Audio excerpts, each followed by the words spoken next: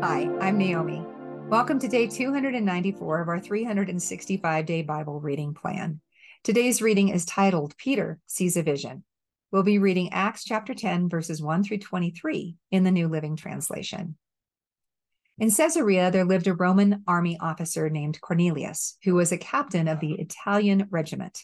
He was a devout, God-fearing man, as was everyone in his household.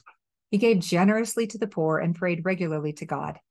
One afternoon, about 3 o'clock, he had a vision in which he saw an angel of God coming toward him. "Cornelius," the angel said. Cornelius stared at him in terror. "What is it, sir?" he asked the angel. And the angel replied, "Your prayers and gifts to the poor have been received by God as an offering. Now send some men to Joppa and summon a man named Simon Peter. He is staying with Simon, a tanner who lives near the seashore." As soon as the angel was gone, Cornelius called two of his household servants and a devout soldier, one of his personal attendants. He told them what had happened and sent them off to Joppa. The next day, as Cornelius's messengers were nearing the town, Peter went up on the flat roof to pray. It was about noon, and he was hungry. But while a meal was being prepared, he fell into a trance. He saw the sky open, and something like a large sheet was let down by its four corners. In the sheet were all sorts of animals, reptiles, and birds. Then a voice said to him, "Get up, Peter, kill and eat them." "No, Lord," Peter declared, "I have never eaten anything that our Jewish laws have declared impure and unclean." But the voice spoke again, "Do not call something unclean if God has made it clean." The same vision was repeated 3 times. Then the sheet was suddenly pulled up to heaven. Peter was perplexed. What could the vision mean?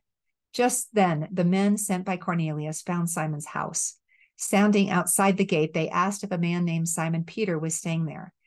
Meanwhile, as Peter was puzzling over the vision, the Holy Spirit said to him, "3 men have come looking for you. Get up, go downstairs, and go with them without hesitation. Don't worry, for I have sent them." So Peter went down and said, "I'm the man you are looking for. Why have you come?"